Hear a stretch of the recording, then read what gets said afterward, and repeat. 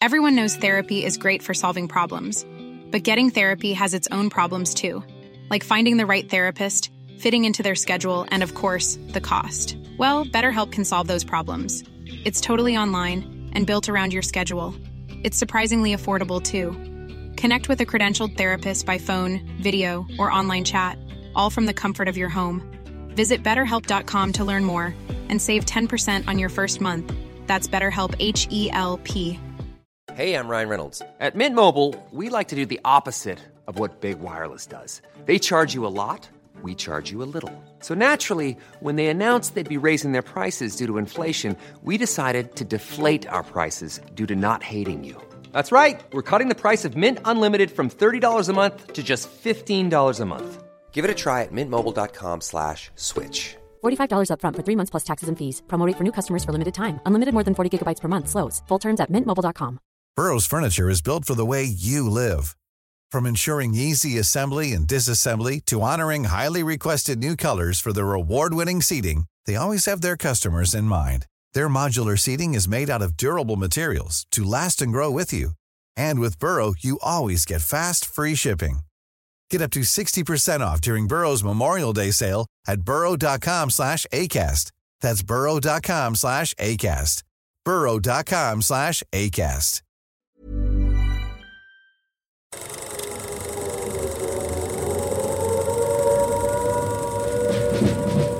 Welcome to the Fighting on Film podcast, the podcast all about classic and obscure war movies, from the Normandy landings to the days of chivalry and swords. If it's been captured on film, we're going to try and cover it. I'm Robbie of RM Military History. I'm Matthew Moss of Historical Firearms and the Armourer's Bench. Hello there, sorry to interrupt. I wanted to let you know that you can now join our supporting cast over on Patreon.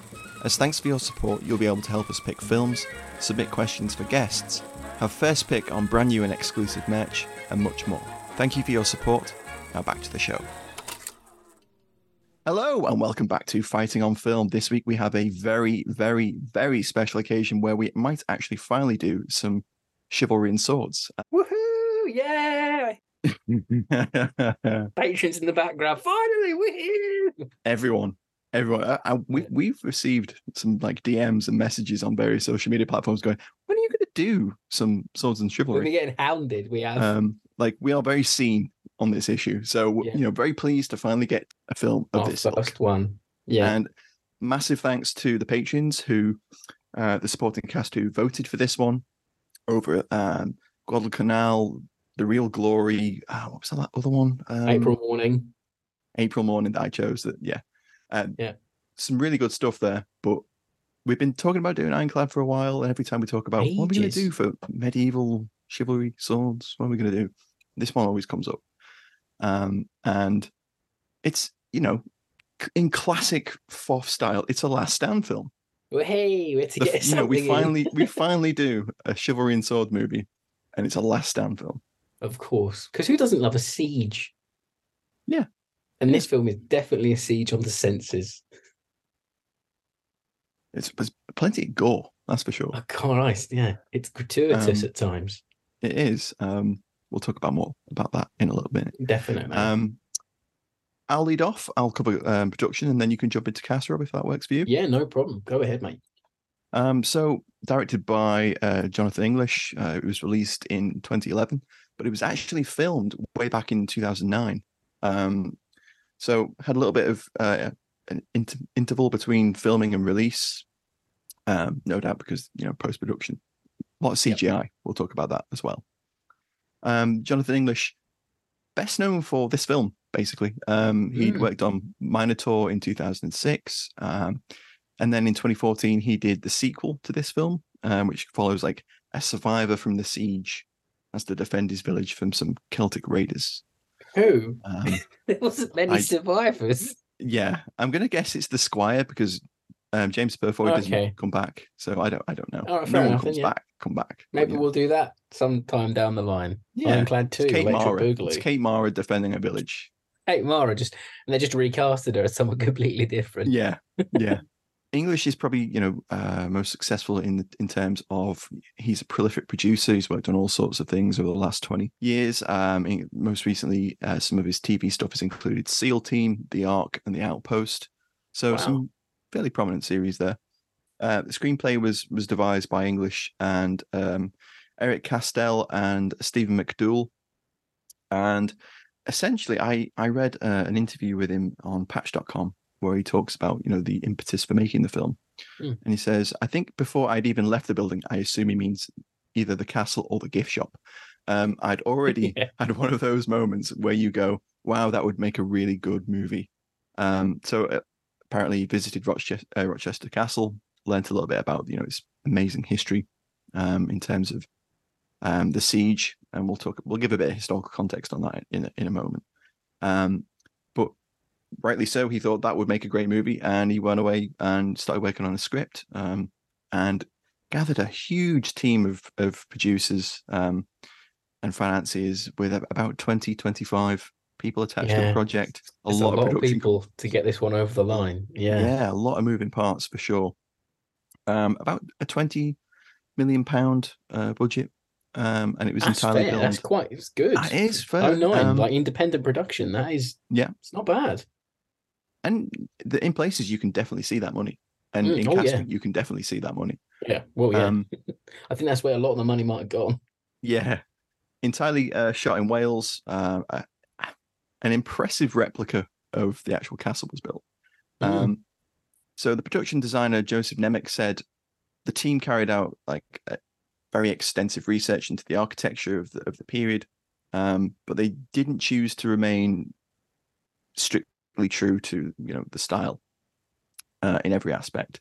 He said, we discovered that all castles were covered in plaster and painted with a lime wash, so they all had white interior rooms, which is fascinating from a research point of view, but we realized that if we did that it would look like the Princess Diaries, but we're making a movie about brutal medieval battles. So clearly the Nemec has gone away and thought, well, if we just paint everywhere white as it would have been, looking brand spanking new, people are going to be disconnected from what they've seen walking around castles and stuff and seeing photos. I mean, it might have been a fucker to light as well. Yeah, I mean, you could see they were struggling in some places with those interior shots. Some of those interior shots, such as like the Archbishop visit Charles Dance, was filmed at Tree Tower Manor in Wales, and then St Donat's Castle in the Vale of Glamorgan was used for a number of shots, and a lot of it was filmed in a field near Pencoed, and the castle was there for a couple of years afterwards. So essentially what they did was they built this giant external model of the front of the keep, the famous front sort of steps and gates and that corner that, spoilers, comes down, and a little bit of the Bailey. No, you've ruined it. I know, sorry everyone. It only happened in 1215, Rob, so people have had Spoiler time. alert, people, it's a long time. So basically they made it all out of wood, scaffolding, plastic and sheet metal. And it looks like, I've seen some behind the scenes photographs and people have gone for set visits and stuff, and it looks really incredible. It's good. One guy that visited bits of it dotted around like the Berlin Wall. People have got bits of it. Yeah, I bet. Little chunks. Like someone's garden, just a step like from Rochester Castle. Someone's man cave. This is from the 2009 film Ironclad. Liberated this from the set. Someone's garage. Keeps the misses out anyway. Keep the Ford Fiesta in there. Portcullis keeps it safe. I love it. Yeah, that'd be peak man cave. That'd be cool. Memorabilia. But yeah, so it looks really impressive. The people that visited the set talk about you can get within arms distance, and then you start to see that it's painted and stuff and not quite real. But it sounds really impressive, and the scale of it is definitely impressive. Yeah, it's good. Cinematography was by David Egby, who cut his teeth on the original Mad Max, which is quite impressive. Lots of films, Quickly Down Under, which is a personal fave. It's like a cowboy film set in Australia in the 1800s. Wild. Nice. And then the music was by Lorne Balfe, who has worked on a huge plethora of films, some that we've already covered. Films including 12 Strong, 13 Hours, Terminator Genesis, the most recent Mission Impossible films, and the Churchill film that Brian Cox did, which was terrible. We'll talk about that in a minute, interestingly enough. Good. The Tomorrow War and Top Gun Maverick as well. So yes. he's done some really impressive scoring. I don't mean to tangent, but I remember that film being odd because it was just Churchill being worried about D-Day. Yeah, it was like someone had written a film about Churchill without doing any reading about Churchill. Yeah. Just Brian Cox being like, but what if the boys get killed on the beaches? It's like, yeah, what? yeah. I know what they're trying to do. They're trying to they tried to draw like Gallipoli parallels and stuff, didn't they? But that's not where Churchill was at that. And they made out that him and Kitty didn't get along in places. Yeah. And I'm like, they really liked each other. Like they were happily married. Like what? Okay. The CGI, which I mentioned a little earlier, but it's relatively impressive for 2009, 2011 standards, was done by a company called Lola, and they did about 20 shots for the movie, including several like digital matte paintings, like just still backgrounds, army and trebuchet replication, and CG castles and bridges and cathedrals. Yeah, that holds up. I got to admit, it's fine. There's nothing wrong with it. We'll probably talk about it towards the end of the show, but the scene where, spoilers, the corner of the castle collapses is actually, quite good. It's not bad. You look at it for too long, it's a bit ropey. Yeah. But, like, it's all right. For that, for 2011. Yeah. For an independent, what essentially is an independent film. Like it's good. Absolutely. And I think that basically rounds it out for production. Cool. So we'll do cast, and then I've got a one-word review. I've got the one-word reviews, and then I've got a retro review. So kicking off the cast. So I've got down here that it's a really interesting mix of British character actors and one American well-respected character actor. Oh my God, it's like the 50s. It really is. Yeah. So apparently much of the original casting ideas were canned. And Kate Mara was one of the ones that was like originally attached. And then they had to change a lot of the casting. But we don't know who those original people were. Ooh. Shame. Yeah, because apparently I think at one stage, I did some research about the production as well, it seems like there was a much grander film planned, and then the financing had to be all rejigged around. So, actors had to either pulled out through scheduling or they couldn't afford them anymore. But the cast that you get is not too shabby. So we have James Purfoy as Marshall. He's a Knights Templar and a former Crusader. Early credits include A Knight's Tale. Played King George in the Churchill 2017 film that also starred Brian Cox. Great film. Yeah. Solomon Kane. TV roles include HBO's Rome, Sharp Sword, The Hollow Crown, and most recently Sex Education. I know Matt has seen some of that one. I have, yeah. Yeah, it's pretty good in that. Okay, fair enough. But I haven't watched it. We got Brian Cox, aforementioned, as Baron Albany. He's an Emmy Award-winning, Lawrence and Olivier Award-winning, Golden Globe winner, Scottish actor. He's found fame most recently as Logan Roy in Succession. Yeah. I think that's really, real resurgence for him. Longevity in his career now. I think we're going to remember him for a long time. He was also in Sharp. Already. He was also in Sharp. No, I don't know Sharp very well, so alas. So he was in Chelsea Churchill 2017, mentioned it again. Other notable roles include Wes Anderson's Rushmore and Fantastic Mr. Fox. Who's also in Rob Roy in Braveheart. And he also played Hermann Goering in the 2001 TV film Nuremberg. And the likeness is actually really uncanny, I think. I remember that, yeah. Yeah. I think it's Alec Baldwin in that one, I think, as well. Or it might be Billy Baldwin. One of the Baldwins. So Derek Jacobi, his powerhouses coming out the back. I know. Coming out. So Derek Jacobi is Reginald de Cornhill, the Lord of the Castle. Rochester Castle. He's a BAFTA, Olivier, Tony Award, Emmy winner, known for his roles in the 1970s I, Claudius, The Odessa File, Day of the Jackal, Gladiator, Two Men Went to War, which we should do. It's quite an interesting war film.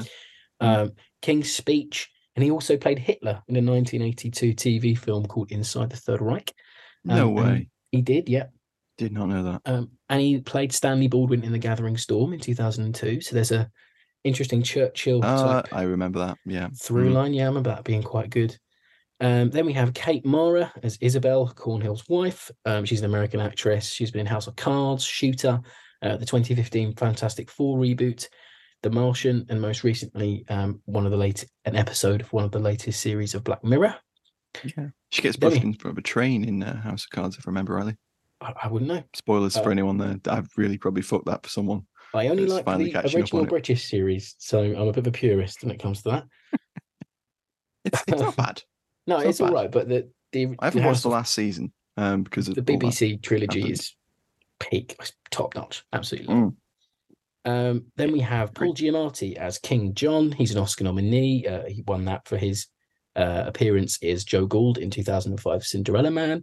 He also appeared in Sideways, the film about wine.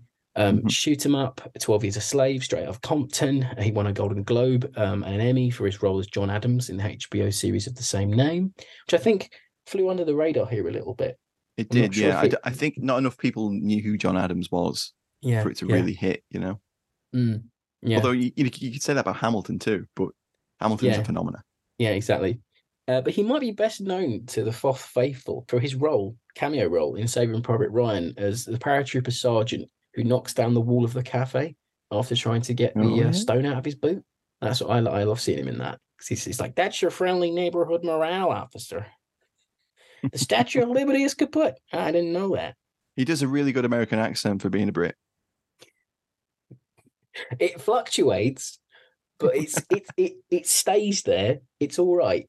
There's some ADR in there, though. You've got to admit, like you spotted it instantly. ADR because it's very like. What's ADR for the listeners, Rob? If they haven't heard us going about that before, post-recorded sound. So you re-record your lines over the footage. It's quite common. I think most movies do it naturally anyway. Now it's just a formality. Yeah, it's kind of goes alongside Foley stuff, doesn't it? Yeah.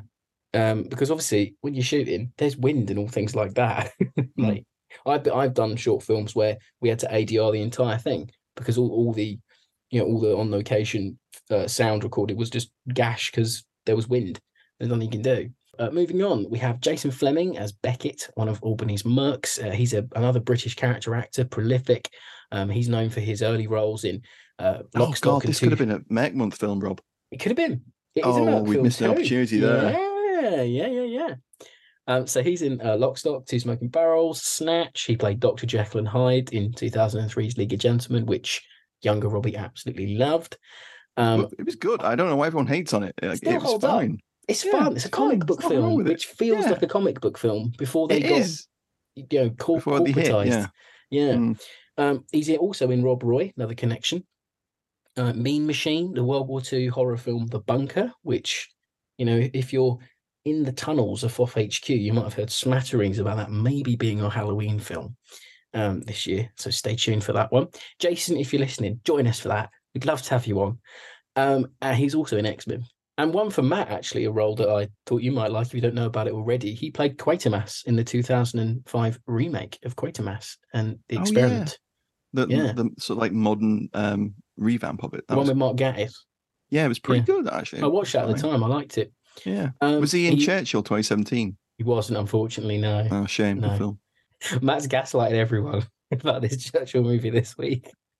I can't control him when he's like this, folks. He was also in the alternative history drama SSGB, which I thought was woefully underwhelming. Considering that was a missed opportunity. Matter. It really was. Yeah. And most recently, he appeared in the Sky crime drama A Town Called Malice. Then we have Jamie Foreman, whose credits include roles in Gary Oldman's Neil by Mouth. It's one of my all-time favorite films. It's just horrifically superb. ID, lots of Nick Love, sort of hooligan-y type movies, Football Factory, Goodbye Charlie Bright. He also appears in Layer Cake. He's such like you want like a domineering, an imposing guy type. Yeah. It's Jamie Foreman. I've met him at a convention. Lovely guy. Oh, that's cool. But he's also been in a couple of military things in the 70s and 80s. So he was in Wings in 1978 and Squadron in 1982, which is like a fictional show about a fighter squadron. Yeah, exactly. And he also played Derek Branning in EastEnders from 2011 to 2012. Prolific guy. He's been in so much. And then we have Aneurin Bernard as Guy, who's Albany Squire. He was in Dunkirk 2017. He played Mozart in Interlude in Prague. Bitter Harvest. TV roles include Peaky Blinders. He was in SSGB and War and Peace and the Netflix 1899 thing that they canned the minute it did poorly, if you remember that. 1999. Which one's that? Is that the Yellowstone about the spin-off ship thing? Oh yeah, no, of course, yeah. Yeah, and they canned it. I watched it, and that must be where I recognize his face from, because I watched it all. And I was like, "This is okay," because it was based on the same production team as Dark, which is a really good German series that was quite cool, set in the 80s in like West Germany. But it's a shame. Yeah, we need to stop big companies just killing things because it doesn't get an immediate audience. That's not how media works. Exactly. Because if that happened, there'd be no YouTubers.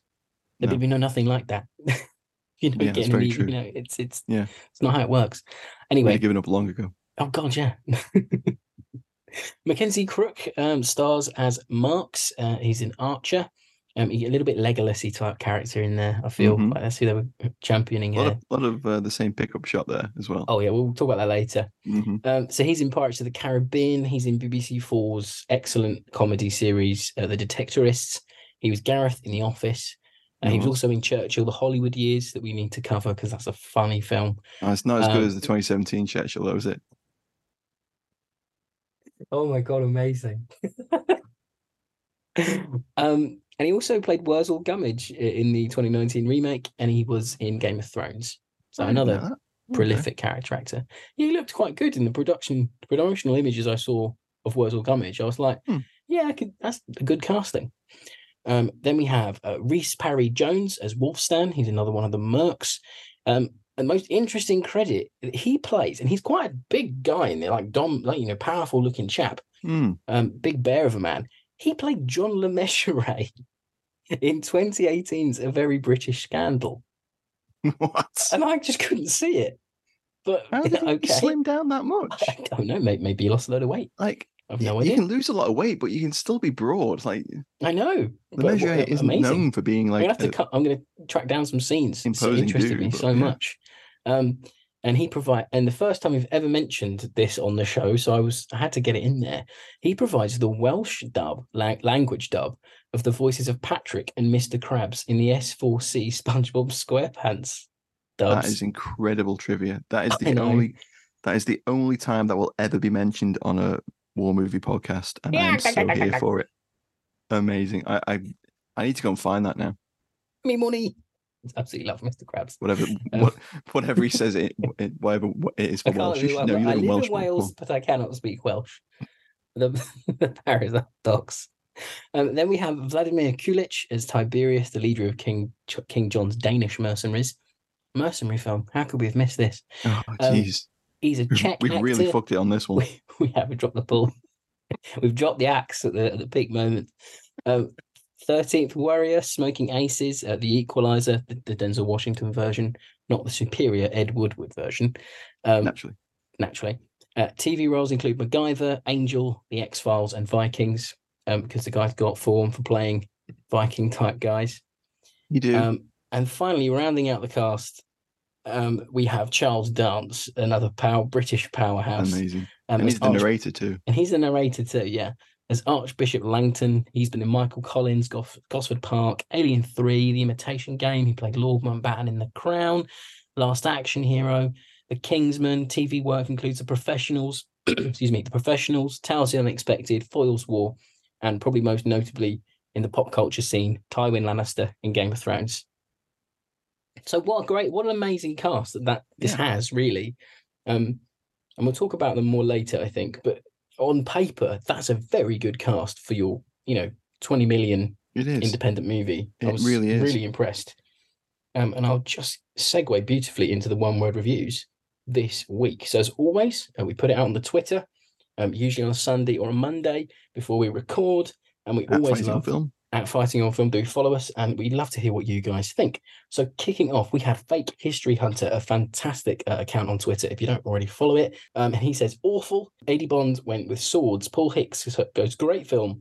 Lance Nielsen goes Fleming. I think Lance is a friend of Jason's, so he's going to champion his mate. and why not? Because Jason's good in this. Brian Williams goes At Last, Chivalry and Swords.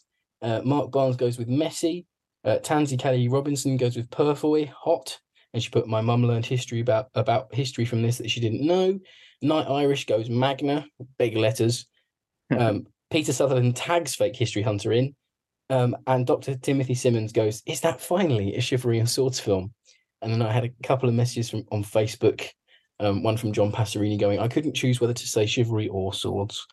So it was a lot of excitement, but it was great.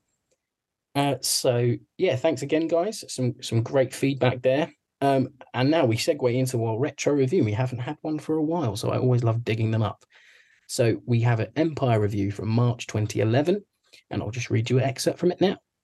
The blokey medieval mini-epic picks up the chronicle where Ridley Scott dropped it at the end of his Robin Hood, and plunges into the juicy politicking of the Barons' War as a vindictive monarch tries to take back England from upstarts who have made him grant unheard of liberties to the people. According to Wikipedia, several hundred rebels held out during the siege, but Ironclad slims down the number to a traditional magnificent 7. Like all sieges, this offers moments of choppy terror and excitement, followed by a dull sit-in-and-out starve spots. This still offers enough dismemberments, royal tantrums, and portcullis rammings to make for a lively Saturday night out. So not too unfair. No. But also not on the level, yeah. Yeah, not praising it massively, but then not underpraising it either. And we'll see what we think as we go along. So maybe we should segue into the first Alley Tally, where me and Matt, complete novices, roll the Alley Tally jingle and whatever Acast are advertising this week.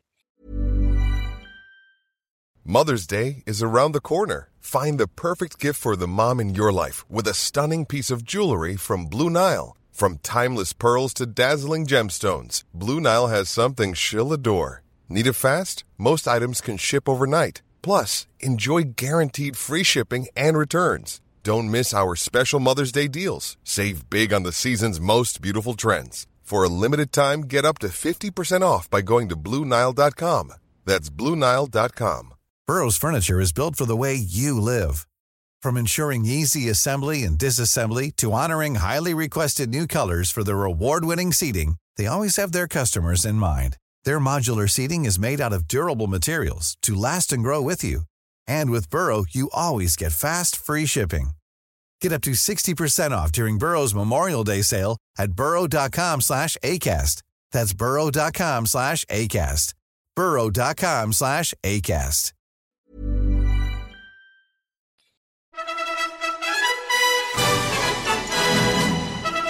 It's time for Alley Tally on Fighting on Film.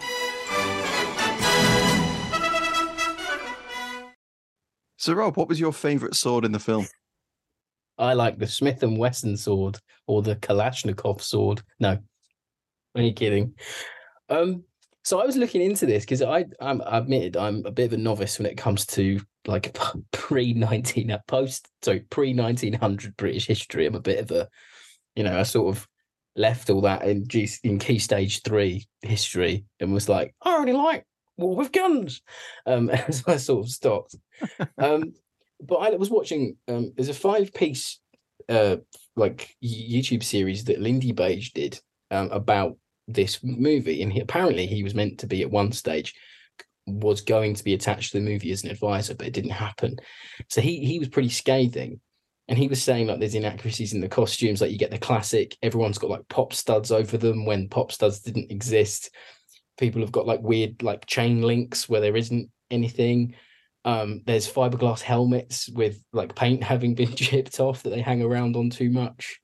But I can't pick anything out because I don't really know that much, but I like to see loads of different sort of hand-to-hand weaponry because we rarely get to see it on the film, so on the show even. So it was a nice change of pace to sort of be fat, dumb, and happy watching a movie rather than being like, oh, is that a proper M1 carbine with the non-bayonet lug for 1943? Like it was nice not to be able to be going in so hard on a shootout. I think that's That's fair. That's fair. I have other things to say too, but what did you think? There are, as you mentioned, some things that are a bit off, like costuming wise, but there's at least not everyone's in plate armor, which in 1215 would not be a thing. That was what I was worried about. That I was like, we're gonna have like plenty of people in Gambison and mail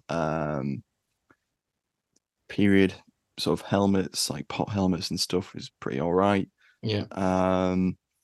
Purfoy has a long sword, which is correct. Not sure whether it's a hand and a half or two hand or whatever. I'm not entirely sure on that. It's a long boy. On that. It is a long boy. He be chopping with that. There's that great scene where he just like roars clear and then cuts him in half. Yeah. Insane. So great. And then there's that scene where he's on a horse and he has a flail, which is pretty cool. That's so stupid, that scene. I don't know why he did that. Now's the time to get on the horse. It reminds me of something out of Ned Kelly. He just comes out with a big helmet on. Yeah. Starts swagging. Classic British fare. Starts windmilling in when it all looks like everything's going to be lost. Big dude had a falchion, which was pretty cool. It's a little weird, funky sword. I thought it was an Urukai sword from Lord of the Rings. That's what it reminded me of. Crook had a longbow as the archer. Jason had like a poleaxe. That was sort cool. of thing. And then Tiberius, the Dane dude, leader of the mercenaries. Yeah. Jamie Foreman had like a club. That was cool. Yeah. It was. And Tiberius, the Dane dude, had a like a battle axe thing, like a rubber axe. Battle axe. But it's so painfully a rubber axe in shots. Yeah. I was like, can we not swap it out for a real one when we're in like a close up? No, there's no hero model on that one, Rob. Sorry. It's such a weird thing. Oh my god. I'm going to talk about it now because why not? I hate the fact that they portray the Danes as like Vikings. Yeah. Which would have been fine like 500, 600 years earlier. Ish. But at that point, they're all been like Christianized. They're not all running around Paul with like long hair. Giamatti is King John threatening to Christianize them. They've already been Christianized. Like, we're going to I might have promised that, I'd have a word with the Pope and stop him from Christianizing your land, but I didn't. Threat to me. Like, yeah. What a double cross that was, Rob. That scene, I was shook. I really was. I'll talk more about those guys later, I'm sure. Kate Mara's dress, definitely not period correct. No, probably not. Definitely would have been a bit more covered up. Because all of the manuscripts and illustrations from the period you see, like, you don't really see like open top dresses and such. I was pretty sure in one sequence when Jason Fleming was like having a fight, I was pretty sure he was in like a pair of black khaki khakis, like khakis underneath his like armor, because I saw like back pockets on the back of the trousers. Yeah, medieval period is well known for its propensity of back pockets. Back bum pocket on the jean, but generally speaking, I have no idea on clothing. And I have a very scant knowledge on armor and swords. We're treading water so much.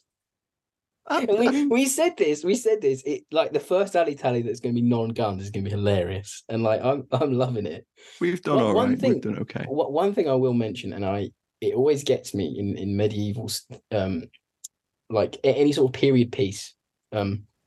Anyway, how fucking well lit rooms are by candlelight. So I text Matt when I was watching. I said, they must have those radioactive candles that like light the whole room. And it reminded me. You remember when Wolf Hall came out, when the BBC did that, and they used period. Well, to my knowledge anyway, period lighting, and people were going, "You can't see anything." Yeah, people didn't say that about Kubrick, did they? I know. Yeah. Barry Lyndon, you're like, can't see anything. Can't see fuck all. Like I remember there being like a big Mail article going like, people up in arms, you can't see anything in Wolf Hall. And then loads of historians are coming out being like, well, yeah, because like candles aren't that powerful back in the day. Like, what can you do? Well, it's just interesting. There you go. That was the candle tally. And I've got more. Carry on, Rob. I've got a few more. I like the Siege Tower. It's cool to see one of them. That was cool, yeah. The trebuchets and stuff, they were cool. Yeah. I like the mini trebuchet they make out of bits of wood. God knows how they did that. Yeah, I would have liked a real like 18 montage of them doing that. That would have been sick. Yeah, Brian Cox just like with a pipe in his mouth or something. He's like, I love it when a plan comes trebuchet together. comes together. Um, that was really cool, but I When didn't thine understand plans come together, one must celebrate. when God has thy divine plan. It is a gratuitous day. Like, Christ, why are we doing like bad LARPing talk? They don't even do that in the movie. I like that. Oh my god! I loved how like when I don't know what they were that they were flinging at them, but like when the fire bombs went off, I was like, fucking hell, they had like Oh yeah, like Greek fire pots and stuff. Yeah, they went up like Hiroshima bombs. It was great. That's a they cliche. did. Yeah, I loved it. it is. Oh, I've got some tropes. If you want some tropes, Oh, can we do some please. tropes? Can we have a sneaky covert trope tally in this week? That'd be nice. Let's go for it. We got the neglected wife, played by Kate Mara. Yes. We've got PTSD Templar. Yes. He's seen some shit in the Crusades. Yes. There's moments where he's middle distancing and it's like, damn. Yeah. He's seen some serious Saracen stuff. We just couldn't instill religion with swords and it didn't go to plan. I'm so fucking angry. I like how he realizes, like, oh, even when you're doing it for God, it's not that great. That's literally one of the lines. War's bad. Oh no. Yeah. Who knew? We've got young, inexperienced squire. We've got Jason's character not trusting Purfoy's character. Yeah. But we miss out on they grudgingly, come to respect one another in battle. They don't do that. Mm-hmm. So we missed on that trope, sadly. We got time jump explained by the narrator. Yeah, we do. Yeah, we do. We get that. We got Purfoy saving the squire at the last minute, and then he goes 1-to-1 with a baddie at the end of the film. Yeah, he comes out and he's like half dead. He just gets up and starts. He just does that Leroy twice. Jenkins. He does that in the Leroy Jenkins. That's what he's doing with that horse and the flail. Leroy, it literally is Jenkins, isn't it? Knights Templar. Oh my word. And then he kills the baddie at the end with a broken sword, just like Kevin Costner in Robin Hood, Prince of Thieves. He does, yeah. That's a trope. Broken swords still being used. Oh, and the relief army arrives just in the nick of time. Yeah, which that never happened. Spoilers. Yeah, we'll talk more about that at the end of the show. The French prince is going to be the future king of England. I don't know my kings or whatever, so I don't know who he's meant to be. But he doesn't even get a line. He just nods. Well, spoilers, but he was never king. So that's why. Oh, okay. Oh, fair enough. I realise we've gotten this deep into the film without even explaining what the film's about. We've done the classic FOF thing where we've not explained what the film is about. No, I did it. I mentioned it in the retro review. That's fine. Someone else explained the film for us 10 years ago. Whatever. Yeah, the Empire. Thank you, Empire, for explaining the plot of the film. Just before we forget again, basic plot of the film is King John returns to take revenge on Star Wars. King John, he's returned. Yeah, this. Just imagine the blue scroll. The dead speak. No, sorry. And I think you'll find Rochester Castle quite operational. Oh my god, you did this last night, and it exactly. So yeah, the Baron d'Aubigny is looking to prevent the king from spreading north and taking London and gaining a foothold again, which kind of historically correct. That was the point. So as you mentioned earlier as well at the beginning of the show, I think the retro review actually did mention this, that there were a lot more guys than like the 20 guys that are in there. You're looking at like probably 200 people. Yeah, I know, right? Yeah. So you've got men at arms, archers, just general foot soldiers. They could have CGI'd a load of lads in and then just shot like close-ups of the ramparts with a few it wouldn't lads. have been hard to have some of the Dane extras as extras inside as well. I said this, just done an Attenborough's Private Army thing with it. Yeah, just do that. Yeah. You could make 50 men look like 100 if you were savvy with editing. Indeed, yeah. No, totally. And we'll talk about the actual, the travesty of the ending of the film later, I'm sure, because he takes a real left turn on the old historical accuracy front. Oh yeah. I think on that note, we should do favourite scenes. Favourite scenes. Hello, I'm Al Murray, and you're listening to Fighting on Film, the world's #1 war film podcast. My favourite scene is when Brian Cox gets flung against the castle wall. It's so funny. I went back and I rewound that about 10 times. Oh my God, Rob. Because it was so funny. I wanted to work out when he stopped being a person and when it stopped being Brian Cox. Yeah. I think as soon as he was attached to the you know trebuchet. what I mean? Like, I love the cut. And when his arms got cut off, stopped being Brian Cox. It was, they didn't hack his arms off. Yeah. Brian Cox is there in every interview trying to hide his nubs from Ironclad where he got fucking hacked to bits. Like, no. So, no, I mean, when they, he starts to be flung and then he is flung and he's getting like a limp dummy. At what point does it become a dummy? Yeah. It's so slapstick. It's hilarious. The way it just hits the wall and it leaves like a blood splatter and it slides down. It's gratuitous for like no reason. It's insane. And the amazing thing about that is Daubeny wasn't tortured or killed at the siege. He lived another 30 years. He was taken prisoner. He didn't die. Famously, Albany's, surviving family walked out the premiere in 2011. They were like Zulu. They couldn't believe the treatment of a wool baron. They couldn't believe how he was treated. The man supplied wool for millennia. How dare he wasn't a wool merchant either. Was he not? Oh, okay. No. Paul Giamatti as King John told me that. I took that at face value. Well, that performance is, you buy into that performance. Giamatti really sells it to you. It's great. I love it. Yeah. What's your favourite scene? Talking about that, my favourite scene is one of Giamatti's scenes. And there's a reason for it. So Giamatti is torturing the people who are left and he cuts the hands off the guys and everyone's, the Vikings are baying for blood. The Danes, sorry, they might as well be Vikings. That's what they're sort of going for, aren't they? In fact, they weren't Danes. They weren't Danes either. Jesus. Oh, God. Yeah. Right. It's weird because they're all like depicted as like, I think they're speaking Hungarian at some point. And it's like they're all like looking like Vikings, but at the time, I think he mainly hired like Dutch or Flemish and Spanish mercenaries. You could just change that on the day. Like, it doesn't, just change it in ADR. It doesn't. I know it's weird, isn't it? Oh my God, it still would have been bad because it wouldn't look nothing like Danish, Flemish mercenaries, but it doesn't matter. Favourite scene. So, Giamatti is telling. Well, Albany and Giamatti are having a row before he gets flung at the wall. Yeah, a big confrontation. Yeah, and Giamatti just goes on this outburst, this rant.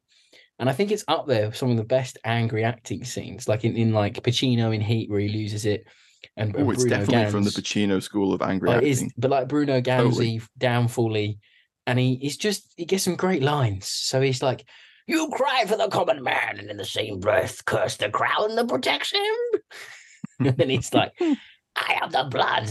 I am God's right hand, and you will never dictate to me how I am to be a king." And it's just like, it's so like over the top and like angry and spite-filled. And I end up actually siding with King John because I'm like, actually, he's the only person in the entire fucking movie that has any conviction or skin in the game. Gives it a bit of passion. Because this really feeds into my final thoughts where the movie hasn't done enough to justify to you why Albany's fight is just, why the Magna Carta is important. It just assumes the audience is going to know. Yeah. Nine people out of 10 aren't going to know what the Magna Carta actually includes. No. And means, it's basis of common law, etc. And, that people are not going to know the significance. Not really. Not unless you directly tell them. Intro either. 3-line intro. Give enough. Yeah, it's not enough. And that's why I liked Giamatti's scene, because at least you get explained why King John's doing what he's doing, whether it's right or wrong in the terms of the film. At least he gets he gets more moments where he's talking to Tiberius about why this is and why it's important and why I need to take the castle. You get more of it. There's that good scene where he talks about his father. Like, cutting the finger off the serving girl. He gets characterization that no one else gets. No, it's and one I of find that the failures so of the film. weird. Yeah. Mm. But no, it's that scene's on. If you don't watch the movie, that scene's on YouTube. Just go and watch it. It's great. Albany and Cox have got a great. I wish there'd been more scenes with them together. Yeah. The cinematography is good. I like the angles that they go for in certain, aspects of the film. There's some really nice shots in there, it has to be said. It's competently shot. Like there's not. Yeah. Like I think editing wise is it's dated very badly in terms of how you shoot. Yeah, in terms of those combat scenes, it's very smash cut, very quick. You can't really see a great deal of what's going on. Yeah, there's never a wide shot, because I think if you'd have done that, you'd have shown how sparse the defenses. Yeah, it's like the Bourne movies or the Taken movies era of like editing, where it's all very close, very rapid cuts moving around and stuff, shaky cam, disorientating, trying to not really, so you don't know what's going on. And I guess it's trying to echo like franticness of hand to hand combat and how close up it is. But there's only so many like shots of guys swinging swords you can have, and I know you could say that about there's only so many shots of guys firing weapons you can have. But with a firefight, you can bring it out. There's only one shot of Mackenzie Cook firing a longbow. Oh, yeah, that's so bad, and that's weird to me as well. It is, isn't it? You get him losing an arrow, and it's the same shot 5 times in a row. Oh yeah, I know. And it made the final cut, and I just think, okay, did you not have as many shots of that happening that you wanted? Apparently not. It's a bit weird to me. Yeah, it doesn't I swear that's the one that they use in the first assault as well. So they filmed one shot of him loosing an arrow. Yeah. And then he's dead. And that's it. Yeah. I think I read actually, and I was quite surprised they didn't use this. The one person they did execute was an archer. And he'd been in the king's service for a long, long time, but had switched sides. Well, they could have had that in there. Yeah, it would have made total sense, but they didn't include that. So maybe we should slide into final thoughts like we always do. I think we're getting there. We're getting there. So it starts off a little bit like Lord of the Ringsy, Magnificent Seven-y, getting your gang together. And then it goes into The Last Stand. Yeah. That's a good way of characterizing it. Yeah, that's what I got from it. Like you've got the wide shots of them traveling on their horses, and that reminded me of when the Fellowship are going up to find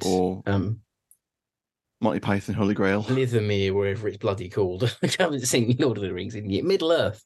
I wish we'd had, because there's a nucleus of a decent film in here. There's parts that really work. Oh, totally.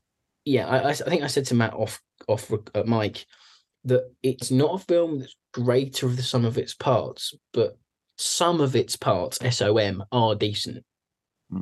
Like I think, and I wish we had more setting the scene, setting the politics up of the era, like why this is important, why the Magna Carta was important, why what John's doing is wrong, and maybe a bit more of Cox's character setting his army up, and us and them type thing. You never really feel anyone's got enough skin in the game apart from John, because he gets so much characterization and no one else gets it. Yeah. No, I agree.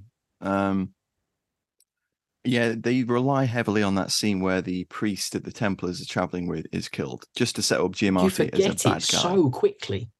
Yeah. So that grated on me. That kind of like set me up to be concerned going forward throughout the film, because it just felt so unlikely. There's these 3 Templars are traveling. They stop at I think they're on pilgrimage. They stop at a castle. Yeah. And John arrives, and obviously the Templars had sided with the Barons initially during the first conflict, and then Giamatti basically hangs the constable of the castle, and then cuts the tongue out of the priest. Yeah. And Purfoy and 2 nameless Templars go down to sort of like intervene. Purfoy like grabs the stricken priest, throws him on a horse. They ride out, which seems completely unlikely. There would have been more men outside. He wouldn't have gone away. And then as soon as he's left, the two Templars are completely overrun, and they've just died for no reason. The priest dies anyway, and Purfoy just carries on. He's like, "Oh, don't know what to do now." There's a number of aspects of this where it's like that doesn't really work. Like, there's the whole love subplot with Kate Mara. Oh God, yeah. And Purfoy's character, which is unnecessary. I know the why will it's they in won't there.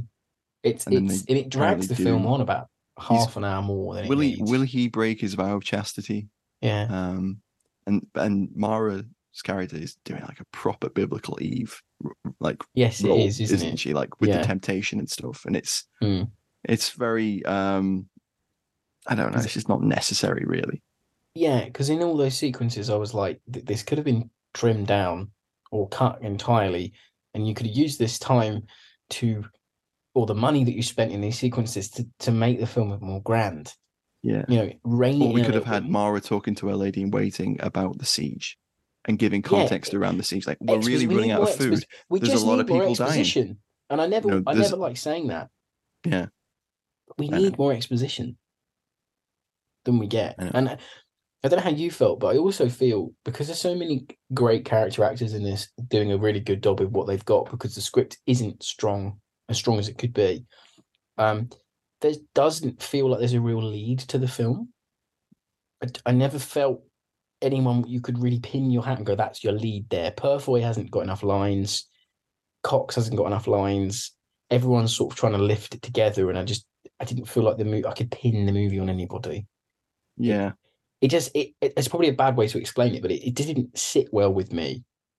It does feel like the script is the element that is, what's letting it down, because there is money there. That they have, as I mentioned at the beginning of the show, gone to this expense of setting up an actual mock castle, filming it. They've done some good CGI. The elements are there. Elements are there. I mean, they don't include like the actual city of Rochester, so the castle's just like on a plane.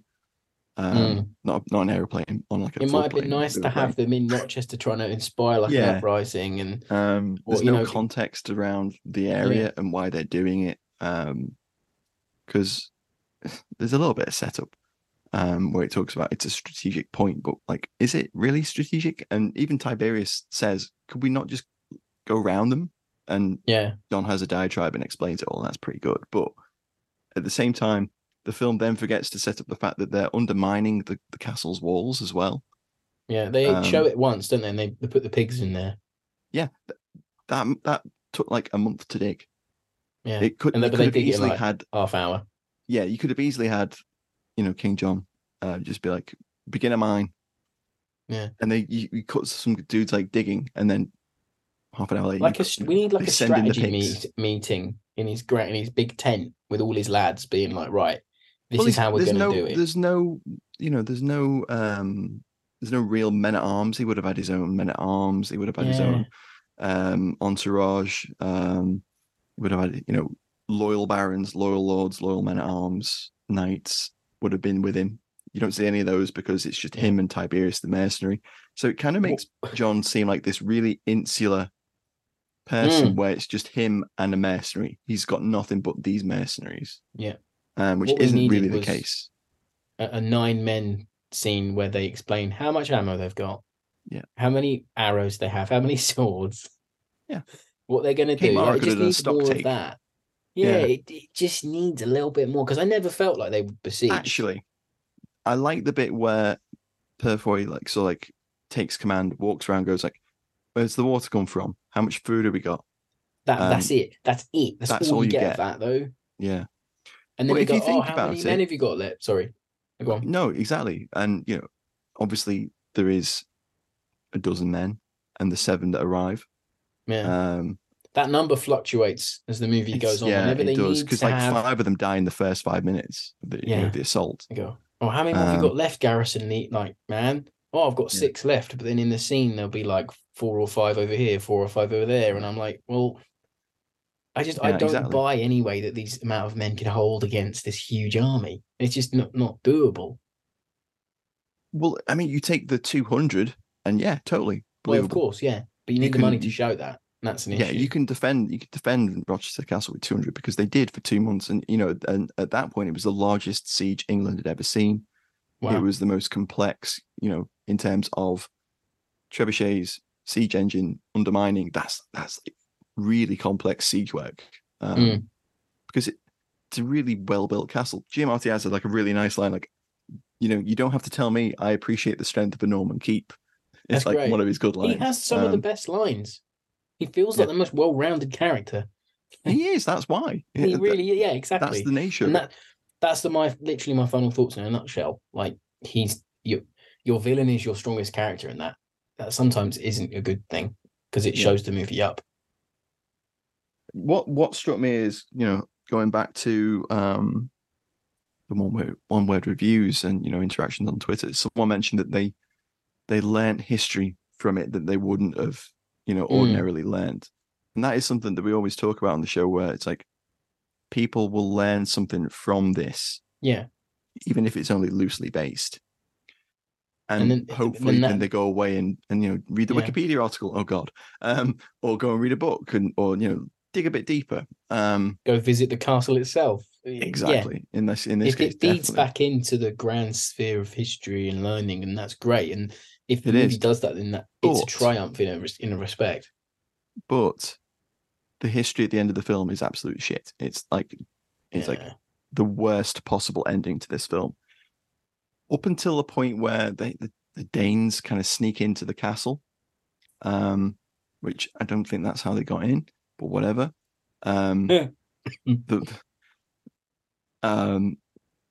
It's okay. It's doing what it can with what it's got. Yeah. The actual like story of the siege is insane because they fall back from the actual bailey, the walls. They're in the keep. They fight on in the keep for another month. The corner of the keep collapses when the undermining of the tower brings that down. We talked about the CGI being the best representation of that we're ever going to get. But of course. What they kind of allude to ever so slightly is that there is a huge separating wall that splits the keep in half, that they just retreat behind and continue fighting for another couple of weeks. As it stands, like the actual siege and the story of the siege is way more interesting than the film, as always. Yes, but then the outcome, it shows the siege as a defeat for John, which it wasn't. He successfully captured that castle and held it. It shows him, off dying of dysentery, looking sad on a horse, while a wagon's stuck in some mud. That didn't happen for another 18 months. There. Like that is it. He looked hungover. The French, he looked like he'd had a rough night. He probably did. He's probably just sick of having to carry the film in terms of script.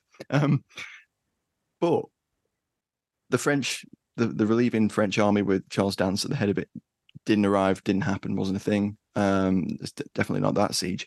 The fighting continued for another year, 18 months.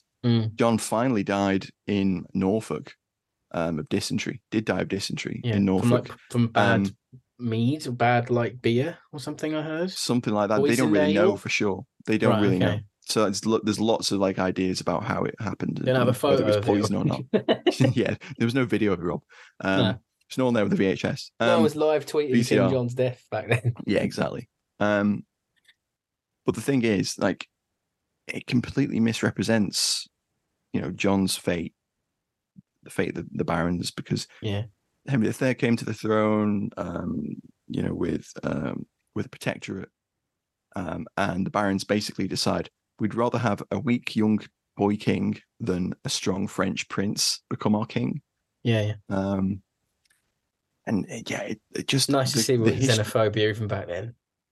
England. Well, you don't want more French people coming over here. More French, Christ! How many taking the crown? Isn't it? I already had the Normans, but it's interesting that the film's doing all right until the last 15 minutes, and then it takes such a hard left turn into just. It really does.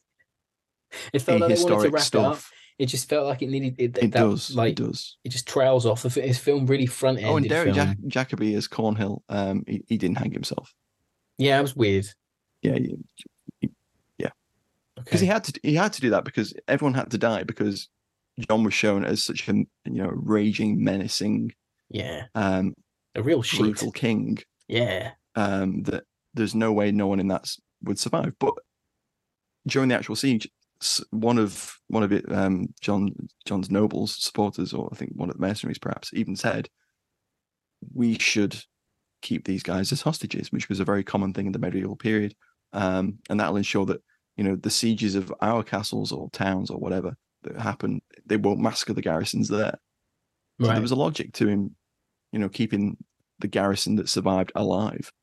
But you just can't do that with the way that John's been characterized in the film. Yeah, of course. Yeah. Just a bit.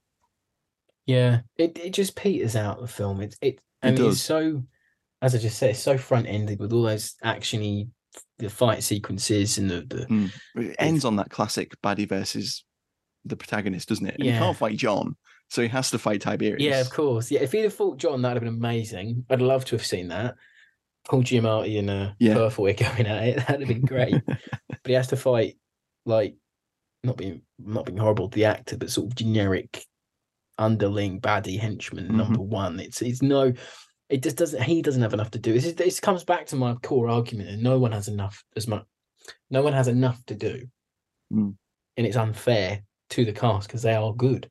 They're a good cast. Yeah. And the elevator, to me, is a pretty poor script. But there we have it. I think. I hope we've done our first Chivalry and Swords film justice. Yeah, I hope we have. Yeah. Botched our history too much, or gotten particular types of swords wrong, because I know there's people out there that are knowledgeable on that sort of thing. We swerved talking about makes of swords. We were quite clever, And for the record, Smith & Wesson didn't make swords, and Kalashnikov didn't make swords. I was just being facetious. It was a little fun joke there from Rob. a little weapons-based chat, weapon-based wit for you there. So on another, milestone for the show, it's not quite 150 episodes yet, but it is our first Chivalry and Swords movie. Yeah, we will endeavour to do a few more here and there. We definitely will. If you have any more suggestions, please come at us on the social medias at fightingonfilm.com, where you can find us on Twitter, find us on Facebook, find us on Instagram. Give us a follow. Threads, if anyone's on We're there. on everything. X, we're covering all angles. Yeah. And you can also find us in person next week at the We Have Ways Festival, where we'll be giving a talk about the British Army during World War II on film, which is going to be a lot of fun. And hopefully some of you guys might be attending. If so, come and say hello. Yeah, please do. And keep it all things off for your war movie reviews. And we'll be back next week with another one for your delectation. Catch you next week, guys. Bye, everyone. Bye.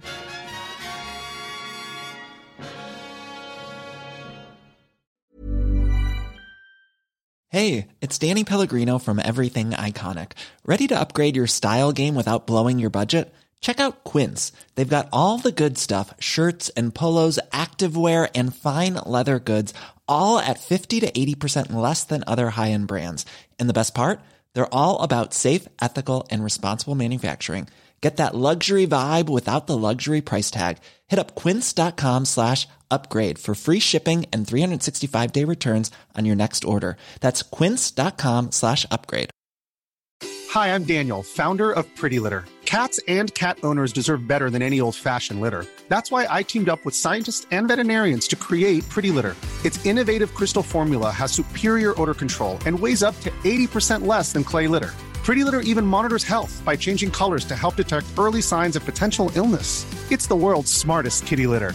Go to prettylitter.com and use code ACAST for 20% off your first order and a free cat toy. Terms and conditions apply. See site for details. Hey, it's Paige DeSorbo from Giggly Squad. High quality fashion without the price tag. Say hello to Quince. I'm snagging high-end essentials like cozy cashmere sweaters, sleek leather jackets, fine jewelry, and so much more. With Quince being 50 to 80% less than similar brands. And they partner with factories that prioritize safe, ethical, and responsible manufacturing. I love that. Luxury quality within reach. Go to quince.com/style to get free shipping and 365-day returns on your next order. Quince.com/style.